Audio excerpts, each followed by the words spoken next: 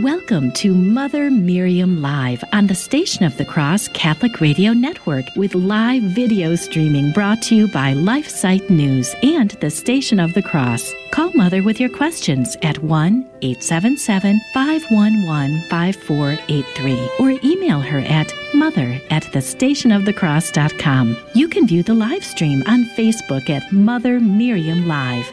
Now, here's Mother Miriam. Hello, beloved family. How are you? I always ask you that. I know you answer, but I can't hear you. But I pray that you're well and drawing nearer to God and realizing the privilege we have of being alive in this world for such a time as this, when we have the message the entire world needs. And we may be out of work, we may be struggling with illness, with family matters, with work matter, all kinds of things. But we have the truth about eternal life, and our life on this earth is not going to be too much longer. So we have everything the world needs, and I'm extremely grateful for it. You are probably aware, I've been reading Joseph Strickland's letters. He's been coming out with one a week, and one is better than the next. The one better than the one before. They're wonderful on to thwart, so to speak, to head off the dangers that are spoken of to come out of the synod on synodality next month. And he's writing on every issue that would be challenged. And it's been truly wonderful. Another a group of messages has been circulating about whether or not, as you know, Pope Francis is the Pope. And there are good people that have come out declaring that he's not the Pope. I grieve at that because we can do a lot of searching and researching and praying and conclude individually or even in council that he may be an invalid Pope, that his election may be invalid, or that he's invalid for one reason or another, for teaching heresy, for whatever it is. But I am not under the understanding that anyone in this church, no matter who they are, can declare him invalid. And Bishop Athanasius Schneider is on top of, I think he's the world's bishop. He's on top of these issues, and he's really, Bishop Athanasius Schneider is acting as the world shepherd. He's on top of it all, and he's orthodox, he's beautiful, traditional, that which just that word means Catholic. It means nothing else but Catholic. And he wrote just a week ago this article, which has been published in a website called The Catholic Thing, headed by Robert Royal, and it's an outstanding website. You could trust whatever's published on that website, The Catholic Thing. And he says this.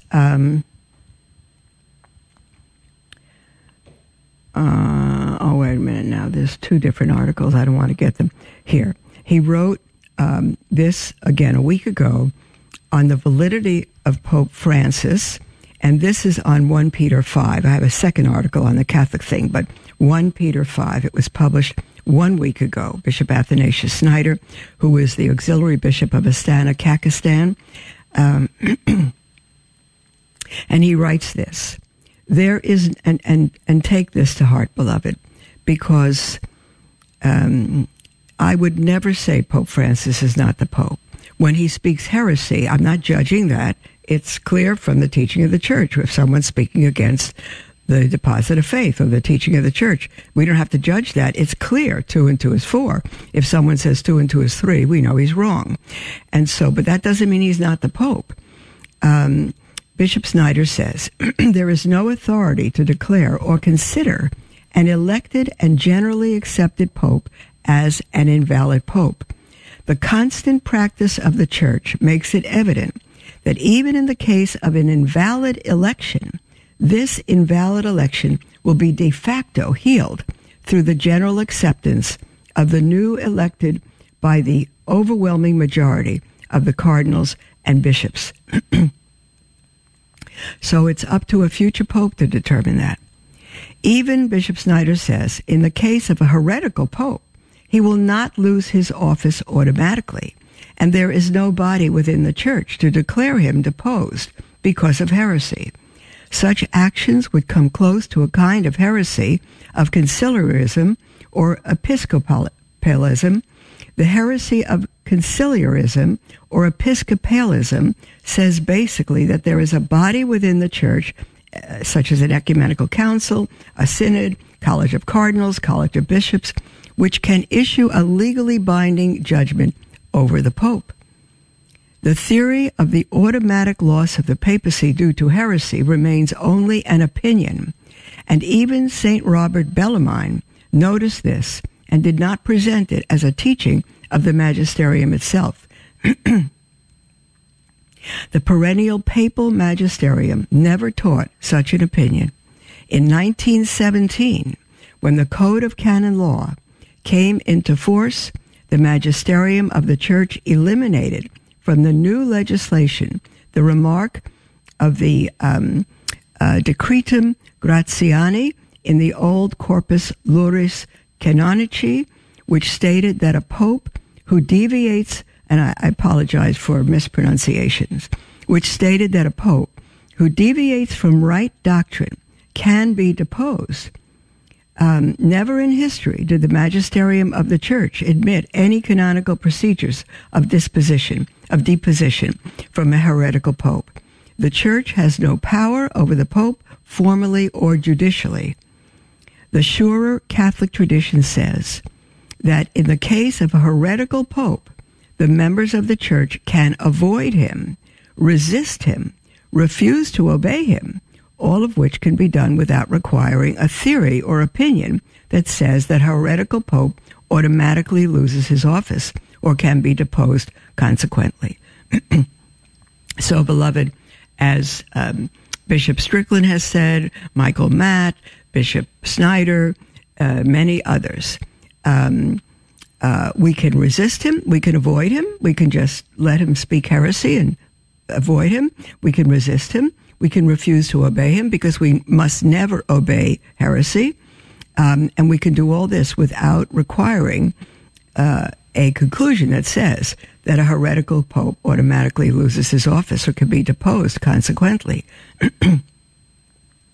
Therefore, Bishop Schneider says, we must follow the surer way, via tutior, surer way, and abstain from defending the mere opinion of theologians, even they be saints like St. Robert Bellarmine, which says that a heretical pope automatically loses his office or can be deposed by the church, therefore.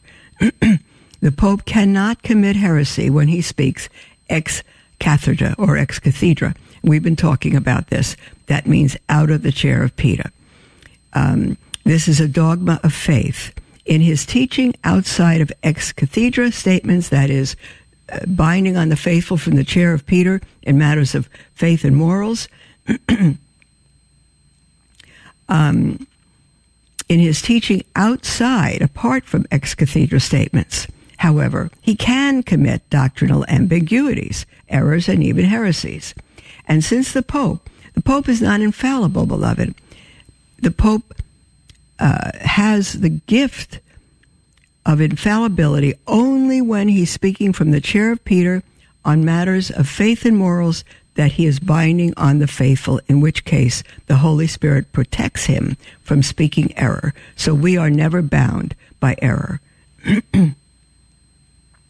And since the Pope is not identical with the entire church, the church is stronger than a single erring or heretical pope. In such a case, one should respectfully correct him, avoiding purely human anger and disrespectful language.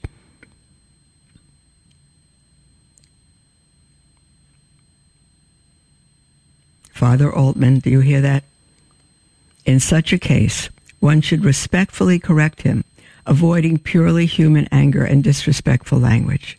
Resist him, as one would resist a bad father of a family. Yet the members of a family cannot declare their evil father deposed from the fatherhood. They can correct him, refuse to obey him, separate themselves from him, but they cannot declare him deposed. Good Catholics know the truth and must proclaim it. offer reparation for the errors of an erring pope.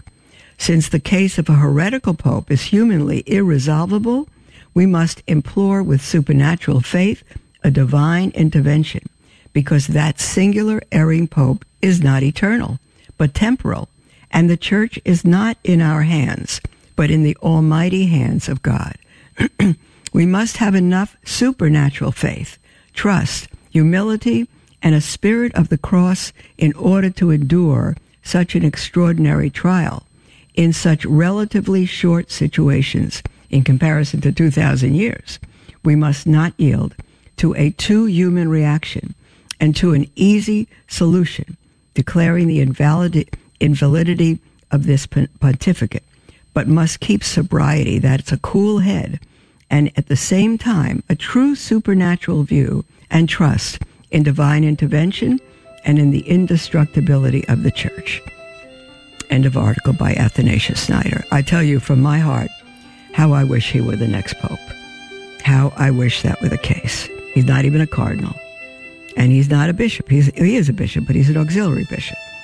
But I wish he were the next pope. God could do whatever he wants on that one. But I certainly wish that. This is a true shepherd of the church. A true shepherd.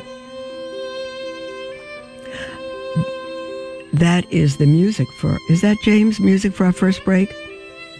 Okay, I'm sorry. I have to turn up the volume here. Beloved, we'll be right back after the break and take up another matter on this current synod on synodality. And after the second break, we'll have the half hour, as always, all to ourselves, and take your calls and your emails. The toll-free number is 1-877-511-5483. Hello, beloved. This is Mother Miriam, host of Mother Miriam Live. Like the Catholic Current and the many other programs that originate from the Station of the Cross, Divine Mercy in My Soul is all about the messages that Jesus revealed to St. Faustina. It is aired every Sunday morning at 11 Eastern and Tuesday nights at 8 p.m. Or you can listen anytime to Divine Mercy in My Soul on the iCatholic Radio mobile app. Here at the Station of the Cross, we proudly bring the truths of the Catholic faith to countless listeners through radio and mobile devices, and we're grateful for the feedback we've received. It just really connected me to my faith. I always considered myself 100% Catholic, but didn't really realize that I wasn't fully practicing my faith, so I learned so much through the Station of the Cross and began just getting deeper in my prayers and feeling just so much closer to God and so well-versed in learning more about the Bible and more about what actually it means to be Catholic. So it became very, very important to me, and I listen to the radio station daily, and I absolutely love it. I make it a regular practice of donating every time they have their fundraising, and just love it and wouldn't want it to ever go away. If you've been blessed by listening to the Station of the Cross, let us know. Call 1-877-888-6279, extension 112. Then share your testimonial with us. I'm Jim Havens, host of The Simple Truth, heard weekdays at 4 p.m. Eastern on the Station of the Cross Catholic Media Network. And by far the most transforming aspect of this experience was simply coming into the direct knowledge that God himself not only knew me by name, but had been paying attention to me as though I were the only creature he had ever created. That's The Simple Truth, weekdays at 4 p.m. Eastern on the Station of the Cross. Welcome to Mother Miriam Live on the Station of the Cross Catholic Radio Network with live video streaming brought to you by LifeSite News and the Station of the Cross. Call Mother with your questions at 1-877-511-5483 or email her at mother@thestationofthecross.com. Welcome back, beloved, to Mother Miriam Live. We are live. So far, all is well. I thank God for that. James, is the Comrex on? Yes. Okay, good. It doesn't look like it to me. So I keep have to check in with our dear producer, James, because things go crazy on this end. So I want to read another article by Bishop Athanasius Snyder on the synodal, so-called synodal church. That is, the church that is predicted to emerge from the Synod on Synodality at the end of October. And it's called a new synodal church. And Bishop Snyder says that undermines the Catholic Church. And he says many questions have arisen about the current synodal process, as I've been reading to you from Bishop Strickland. And therefore, in order to be of service to Christ's flock, I would like to address some important points of the Instrumentum Laboris, that's the working document, for the October 23rd session of the Synod on Synodality. This working document, or instrumentum, appears to undermine the divine constitution and the apostolic character of the life and mission of the Catholic Church, substituting for them an invented synodal church, inspired predominantly by Protestant, social, and anthropocentric categories. Below are several principal areas of concern. Number one, the divine constitution of the Church is undermined. Episcopal authority is undermined by the Instrumentum Laboris, that's the working document of the Synod on Synodality, in two principal ways. First, by demanding a greater involvement of all the faithful and thus a less exclusive exercise of the bishop's role, and by fostering a community discernment process. Second, by making episcopal authority dependent on and accountable to non-hierarchical advisory bodies following secular institutions. Papal authority is undermined in two principal ways. First, by suggesting that the convergence of several groups of local churches on the same issue should commit the Bishop of Rome to address it at the level of the universal church. Second, by suggesting that local institutions in different regions may adopt different approaches than the Bishop of Rome, which he ought to accept.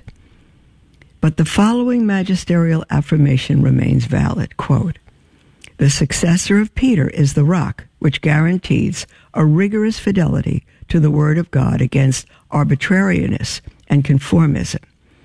The hierarchical structure of the Church is undermined by an ambiguous use of the word ministry, which is unhelpfully attributed to both the ordained and the non-ordained, as when it attempts, quote, to foster an understanding of ministers that is not reduced to ordained ministry."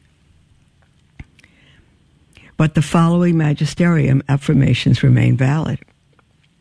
It must be recognized that language becomes uncertain, confused, and therefore not useful for expressing the doctrine of faith whenever in any way the difference of essential and not only of degree between the baptismal priesthood and the ordained priesthood is blurred.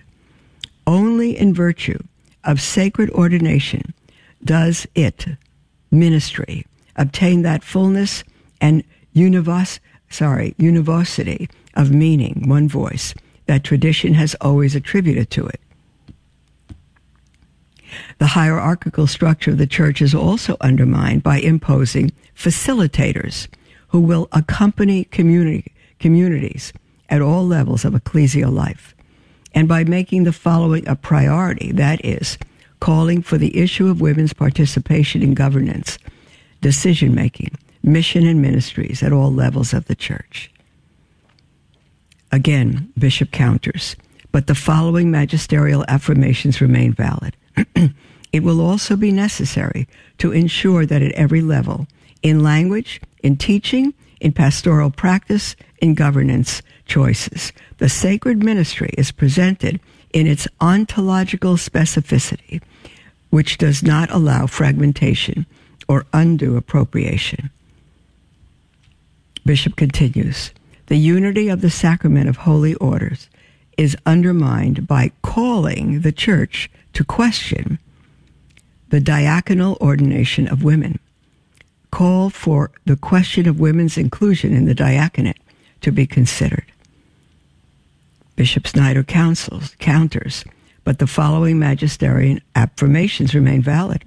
The Church has no authority whatsoever to confer priestly ordination on women, and that this judgment is to be definitively held by all the Church's faithful, And because the sacrament of ordination is one, women cannot be sacramentally ordained at all. Next subject. Divinely revealed moral law is undermined by this working instrument of the Synod. Divinely revealed moral law is undermined in three principal ways. First, there are grave omissions by the absence of any discussion of sin, the Ten Commandments, and the virtue of chastity. Can you imagine this? The Synod and synodality to come out with a new synodal church, and their admissions by the absence of discussion on sin, the Ten Commandments, and the virtue of chastity. Second, the so-called LGBTQ movement is implicitly promoted, which includes promoting homosexual activity and the current worldwide totalitarian gender ideology. Thus, the Instrumentum Laboris laments those who do not feel accepted in the church, such as LGBTQ plus Catholics. And it calls the church to welcome those who feel excluded from the church because of their status or sexuality, for example, LGBTQ plus people, etc. You think our Lord needs to apologize to Sodom and Gomorrah? They didn't, all those homosexuals that were put to death, they didn't feel included. Our Lord did not come from heaven and die for our sin and rise from the dead to make us feel included, but to save us from our sin and death and hell and bring us to everlasting life. Bishop Snyder says, but the following magisterial affirmations remain valid. The principles of respect and non-discrimination cannot be invoked to support legal recognition of homosexual unions. The denial of the social and legal status of marriage to forms of cohabitation that are not and cannot be marital is not opposed to justice. On the contrary, justice required. Third, immorality regarding marriage is implicitly promoted. When the document laments those, quote, who do not feel accepted in the church, such as the divorced and remarried, people in polygamous marriages, I'm glad they don't feel accepted, because if we are to blame if we accept them in their full state.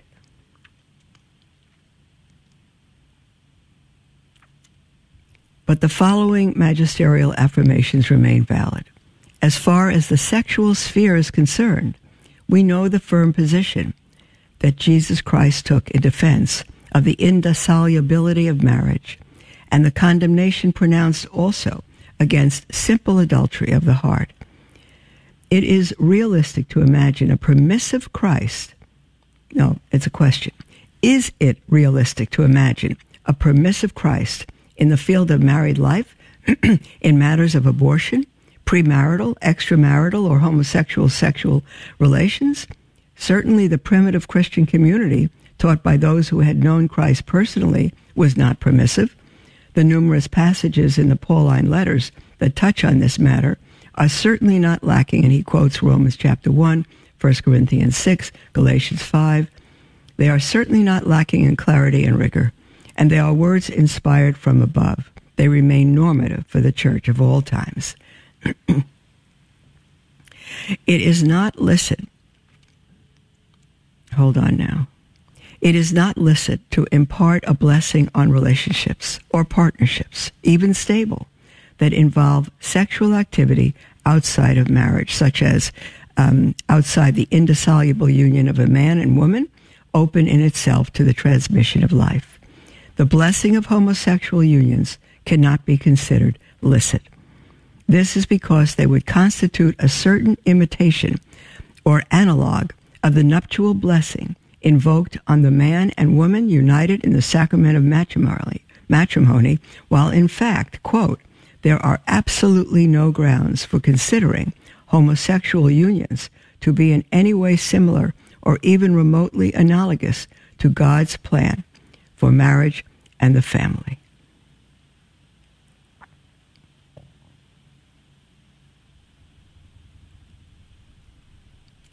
That is quoting heresy from Pope Francis's apostolic exhortation, Amoris Laetitia. And then the subject, the life and mission of the church, is undermined.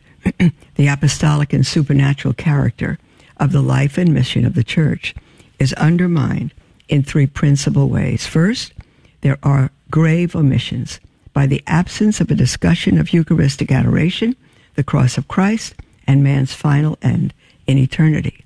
Second, there is a worldly bureaucratization of the church, the promotion of a kind of neo-Pelagian heresy of action through an increase of structures and meeting sessions, with the key words consensus building and decision-making used as if the church were a human-focused business. Third, there is a subjectivistic Pentecostalization of the life of the church by presumptuously attributing to human dialogue non-official prayers and mutual exchange of views of vague spirituality. And mutual exchange of views of vague spiritual quality, such as the conversion in the Spirit, called by the Holy Spirit, protagonism of the Spirit. But the following magisterium affirms affirmations remain valid. The church is, by its very nature, a reality different from mere human societies, and that, therefore, it is necessary to affirm that the mentality and praxis existing in certain cultural, socio-political currents of our time cannot be automatically transferred to the church itself. And then finally, other grave harms are committed. I'll start to read this, but I think we're going to come up against our second break, and I won't be able to finish it. You can go to thecatholicthing.org, thecatholicthing.org on the internet, and it is called, the title, A New Synodal Church Undermines the Catholic Church. Everything going on in this synod is not only undermining the deposit of faith, it is eliminating the deposit of faith by eliminating sin, the commandments, and crucial areas of our lives given by God. Beloved, that's the music for our second break. We'll come back and we'll have a whole half hour to ourselves. Our lines are open. You're welcome to call in with anything whatsoever on your heart, toll free, 1-877-511-5483, or email at mother@thestationofthecross.com. We'll be right back. One man, one woman, for life, for children, for each other, and it's a sacrament. All that you need to fulfill these obligations, these duties of the married state, are in the sacrament of marriage.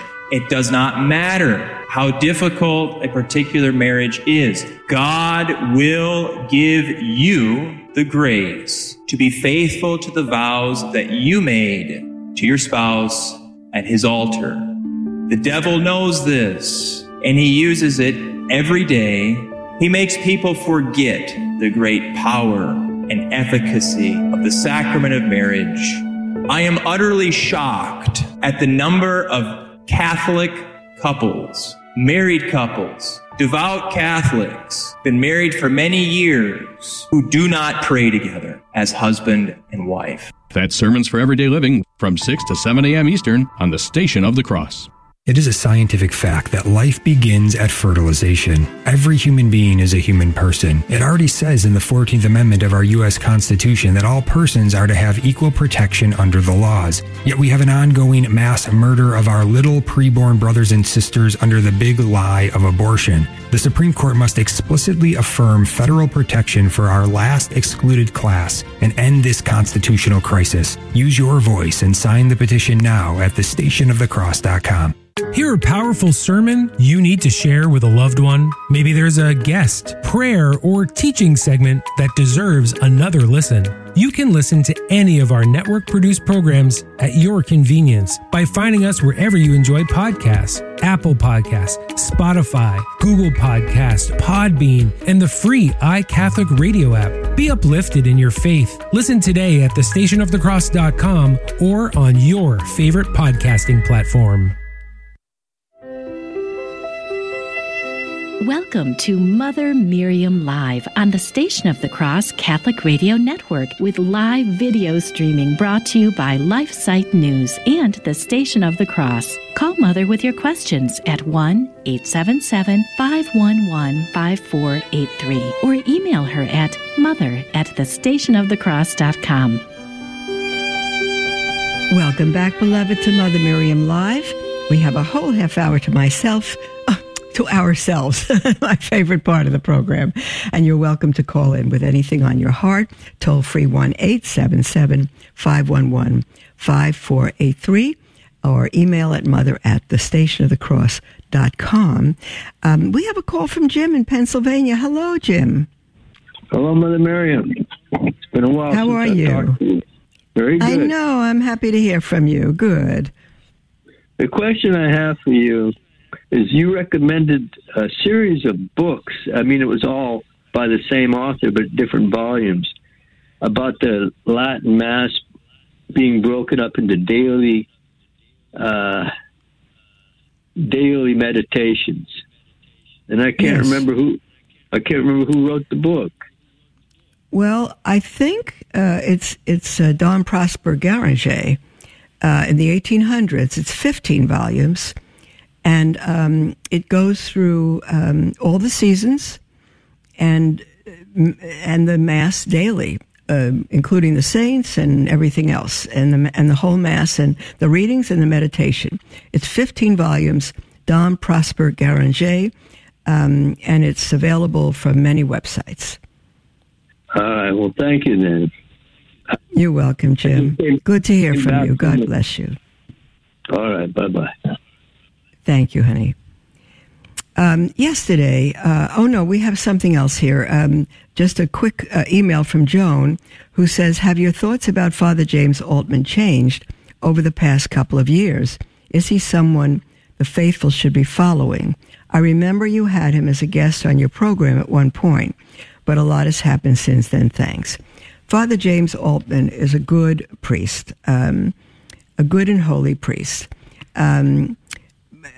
My thoughts about him have not changed. My caution about him is his emotions and his unhesitancy to speak so disrespectfully of the Holy Father, of the Pope, even if the Pope speaks heresy, even if he believes he's not the Pope.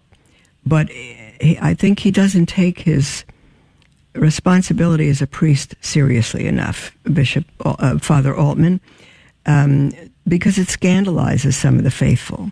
It's one thing for a priest or a layperson to say, I think there is sufficient material to doubt whether Pope Francis is validly elected or is the Pope, or the issues about Pope Benedict resigning, all of that. It's one thing to say there's sufficient evidence to suggest such and such, but to come out and declare it single-handedly, I think is an issue of ignorance and pride and lack of understanding of how that affects the faithful and lack of understanding of what is not his to declare. And so I would correct him on that, to not advertise what he thinks, that the Pope Francis is not the Pope, to not speak to him of him, hey Bergoglio. To me, I just absolutely cringe at his disrespect. So we need to respect the office of the Holy Father and leave it to God to let us know at a time in the future what the status is. But God is allowing it, and we cannot destroy the respect due to the office of Pope with such horrible language. So I would beg Father Altman to reconsider his language. I have before, I have even in person, but it doesn't seem to be his conclusion. We have and actually we did read this yesterday, and I promised I would take it on top of the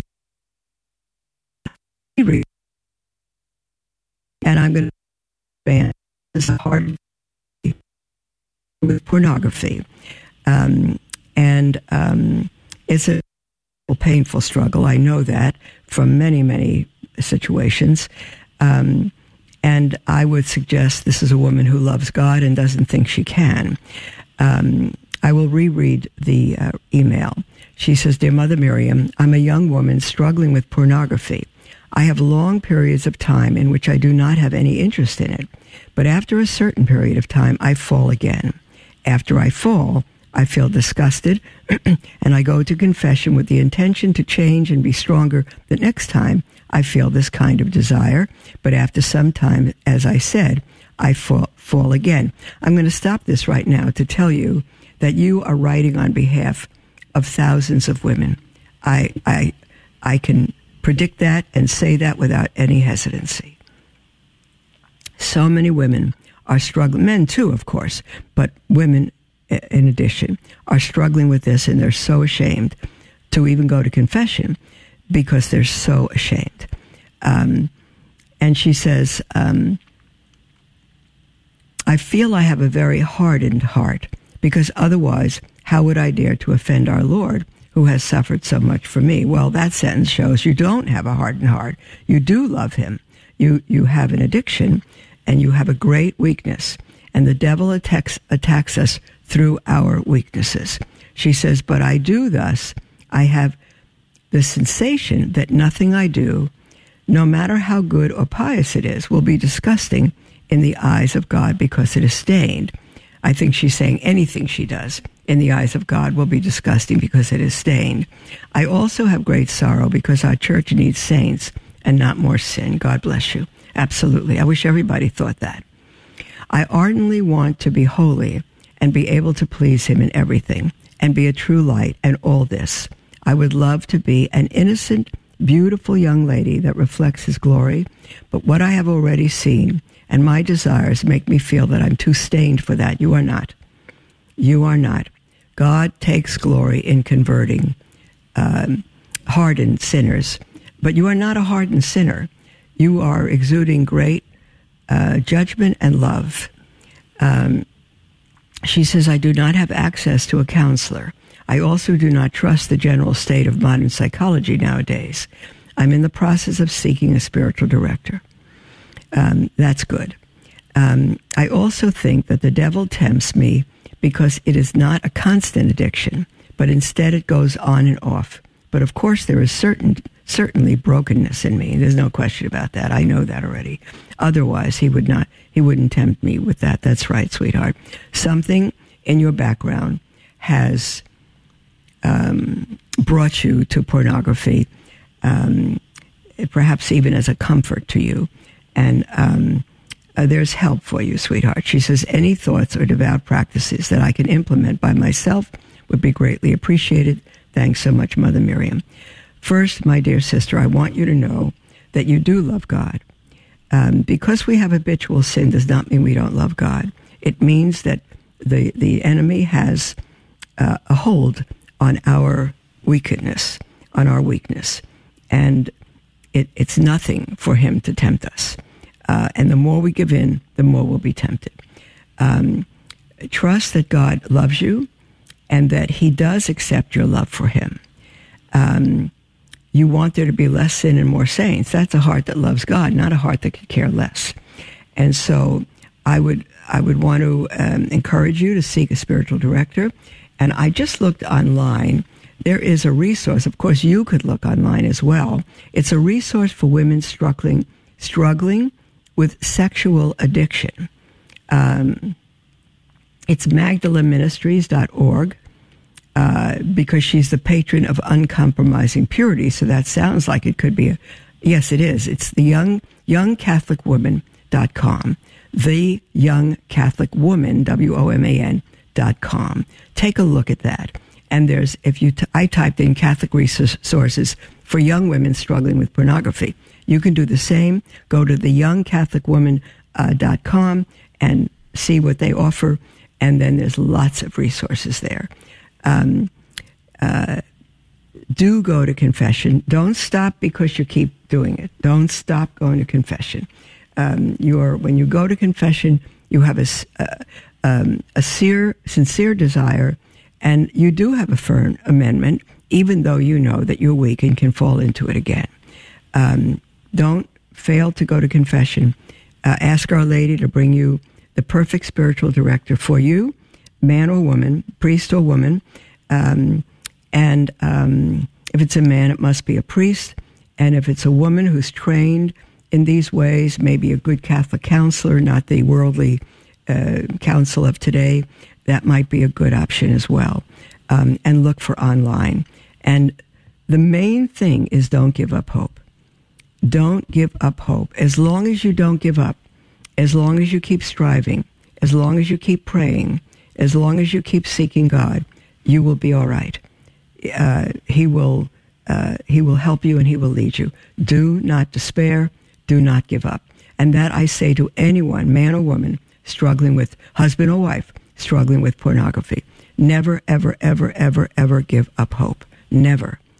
God is there to redeem you and to heal you. Okay, now.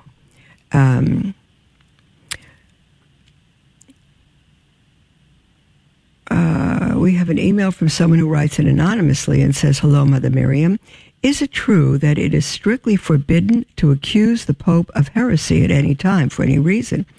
I've seen so many different stances on this." No, it's not forbidden to accuse the Pope of heresy, because we must.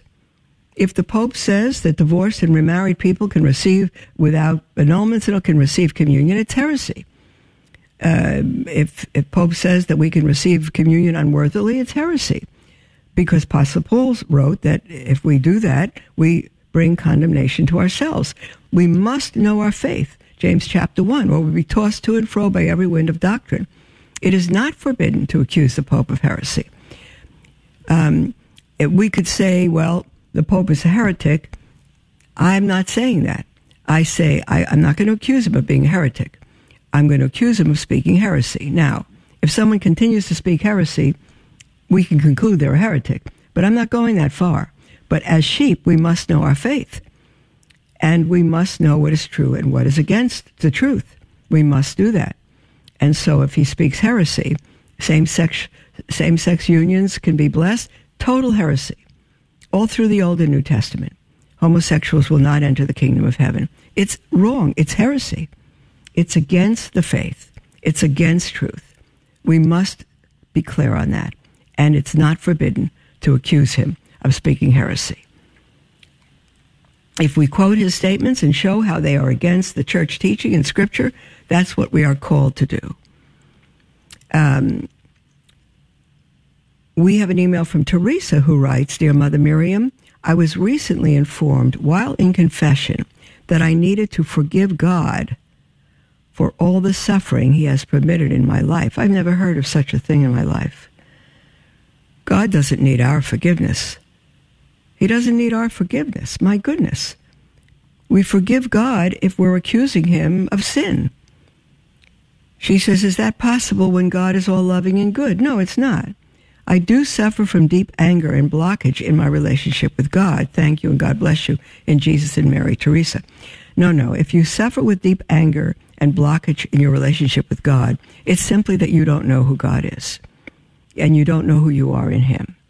And you don't know the love with which He died for you on the cross.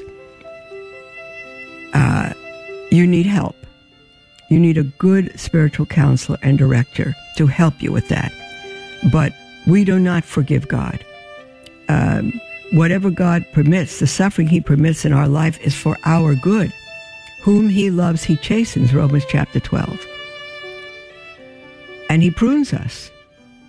Every bit of suffering God allows is to make us saints.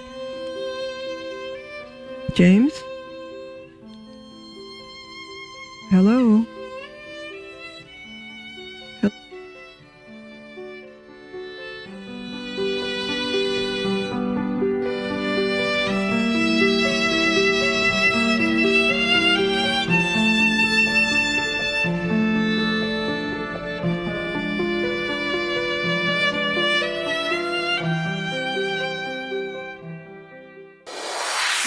Join 1 million volunteers volunteers worldwide and help end abortion where you live by participating in the September 27th to November 5th 40 Days for Life Vigil.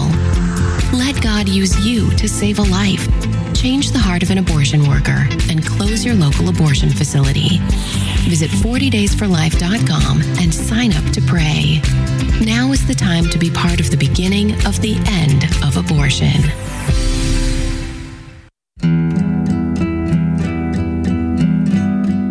Please join us in a prayer to St. Anthony of Padua. In the name of the Father, and of the Son, and of the Holy Spirit. Amen. O dear protector, St. Anthony, on this day we direct our fervent prayer to you, asking you to hear us and to intercede for us. We are parents who ask for peace in our families, our worthy occupations, and our daily bread. We are children who ask for divine assistance and protection in the hope of a successful and happy future. We are the needy poor, the afflicted, and sinners who come to you for help and grace. Therefore, speak on our behalf to that child whom you hold in your arms, and we are sure of being heard. Amen.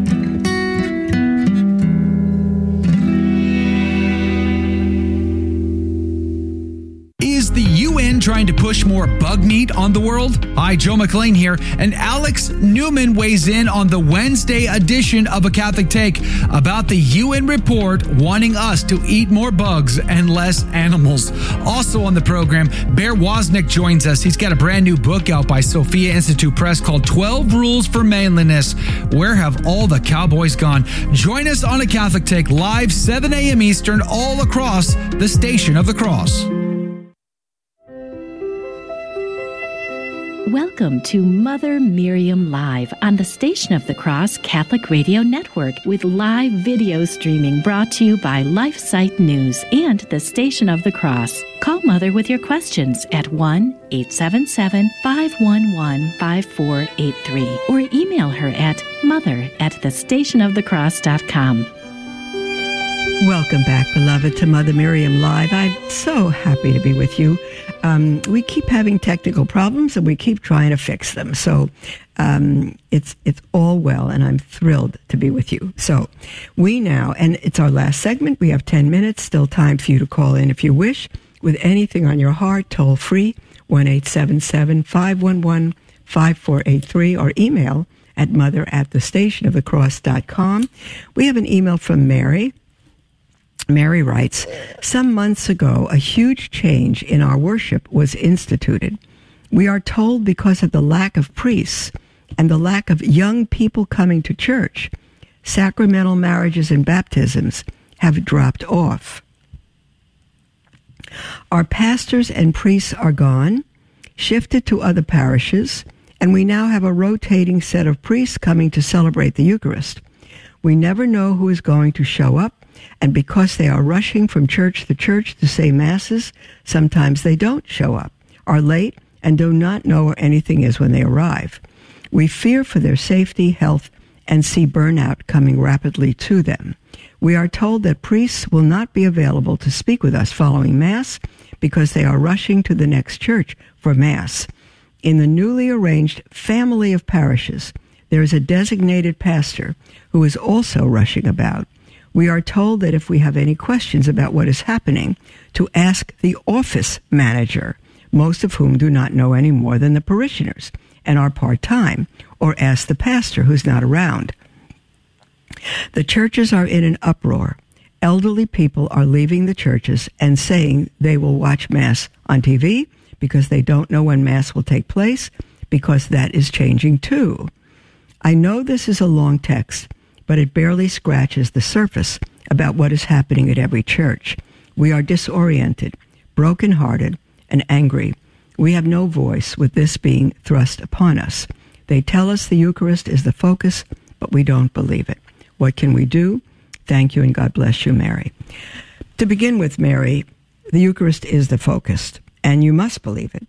If you don't believe it, there's no point in a priest being at the church, or you're having regular churches or regular masses. The Eucharist is everything. So if you don't believe it, nothing else matters. If you do believe it, Everything matters. Years ago, this is a picture of what's happening in the church, and it's coming upon us, beloved. I haven't heard of a situation quite like this, but I've heard of dioceses where this is coming about, and it's tremendously evil and tragic. Years ago, in 1999, I went with SOLT, the Society of Our Lady of the Most Holy Trinity, to Vladivostok, far East Europe. There were 3 of us who went. A priest from SOLT, a religious sister from SOLT, and at the time I was their third. I was a lay person, and that was their team, a priest, a sister, and a lay person. I went with them. We were there for 5 weeks, and I don't remember 3 or 5 weeks. And we were in an area called Primorsky, which was about twice the size of Texas, and had 3 priests. Twice the size of the state of Texas, and had 3 priests. And the only time people got to receive the Eucharist was hopefully monthly, when a priest could travel by car or plane or train and get to an area and bring the Holy Eucharist to them. There were no churches because communism shut them all down, and they had a Mass in a school. Once we were in a latrine, awful stuff. And once I went without the priest and the sister because they needed to be with the bishop of Irkutsk at the time, and I went by myself with a translator to different areas, and I spoke to them all. I taught with the translator, but I couldn't bring the Eucharist. So once a month they longed for the Eucharist, and when they saw me coming, they were happy that somebody was coming, but they couldn't have the Eucharist. So it's not a time to be angry. It's a time to be holy and to pray and to find churches, no matter what you have to do, who can, pastors who can bring you the Holy Eucharist. That's what you need to do. And I say, if you can do anything to find a Latin Mass, even if you have to travel 2 hours on a Sunday, find a Latin Mass and go there. There might be some priests who are willing to celebrate Mass so-called underground, in homes, in different places. I think we're upon that time. It's not so obvious to everyone, but it is you. And so you're right. You have no voice with this being thrust upon you. And you say they tell us the Eucharist is the focus, but we don't believe it. If you don't believe it, there's nothing you can do. If you believe it, you will travel far and wide to worship our Lord in the Eucharist. It's the time we live in. And I think we need, I'm glad you're sympathetic to those priests that are running their heads off. I'm glad for that. But you need to worship God. You need to gather in small prayer groups, in homes, and find priests who can celebrate the Eucharist for you, and draw close to God and become holy, and truly become domestic churches in your homes.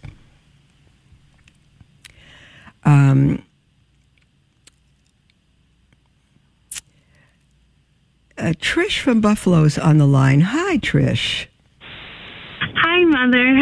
I'm so glad I caught you before the end of your show. I know, pretty opinion. Close. Good. All right, honey. Yes. Yeah, so, my kids are homeschooled, but they do attend a Catholic co-op 2 times a week. And they told me that they are going to start implementing Catechesis of the Good Shepherd. And I researched it, and it is extremely problematic to me. I'm not sure if you've researched it yourself. It's a Montessori-based. Who is absolutely not Catholic. So what is your opinion? I'm actually going to pick them up, and I was going to speak to the teacher when I get there about Trish, it. Yeah, I wish I had a definitive answer for you. I did research into it a few years ago because there was a Latin Mass parish that was going to institute it. And I did find some quite problematic things with it. And I advised the parishioners then to take it to their pastor and not to use it. I didn't want to say that over the air right now without giving you real specifics. because I don't have them in front of me. It's several years and I don't recall. But I would have to look. So I think if you do a search online and just say problematic issues, something like that, with the Catechesis of the Good Shepherd, you may find what they are. I'd have to look them up. And since we're near the program, I will look them up, and I'll try to address it on tomorrow's program. But I would say I do recall it was problematic, enough for me to suggest to people that they don't use it. I know it's extremely popular, but I remembered concluding I would not use it. Yeah, it was a lot of language of children are divine and humans and adults are not, are human, and just like strange things that I'm like, what are they talking about? That is not right, Catholic at all. No, it's not, and I don't recall those words, but there were a few things that were worrisome, enough for me to not recommend it.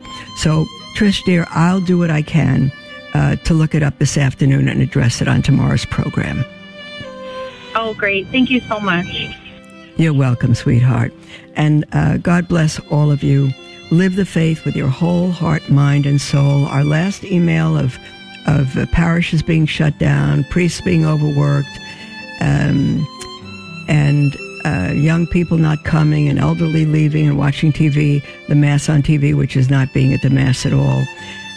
We're in these times that Our Lady predicted, and we need to not be victims of it, but do whatever we can to get to a Latin Mass and to be holy and to celebrate the faith at home. God bless you, and we'll speak with you tomorrow.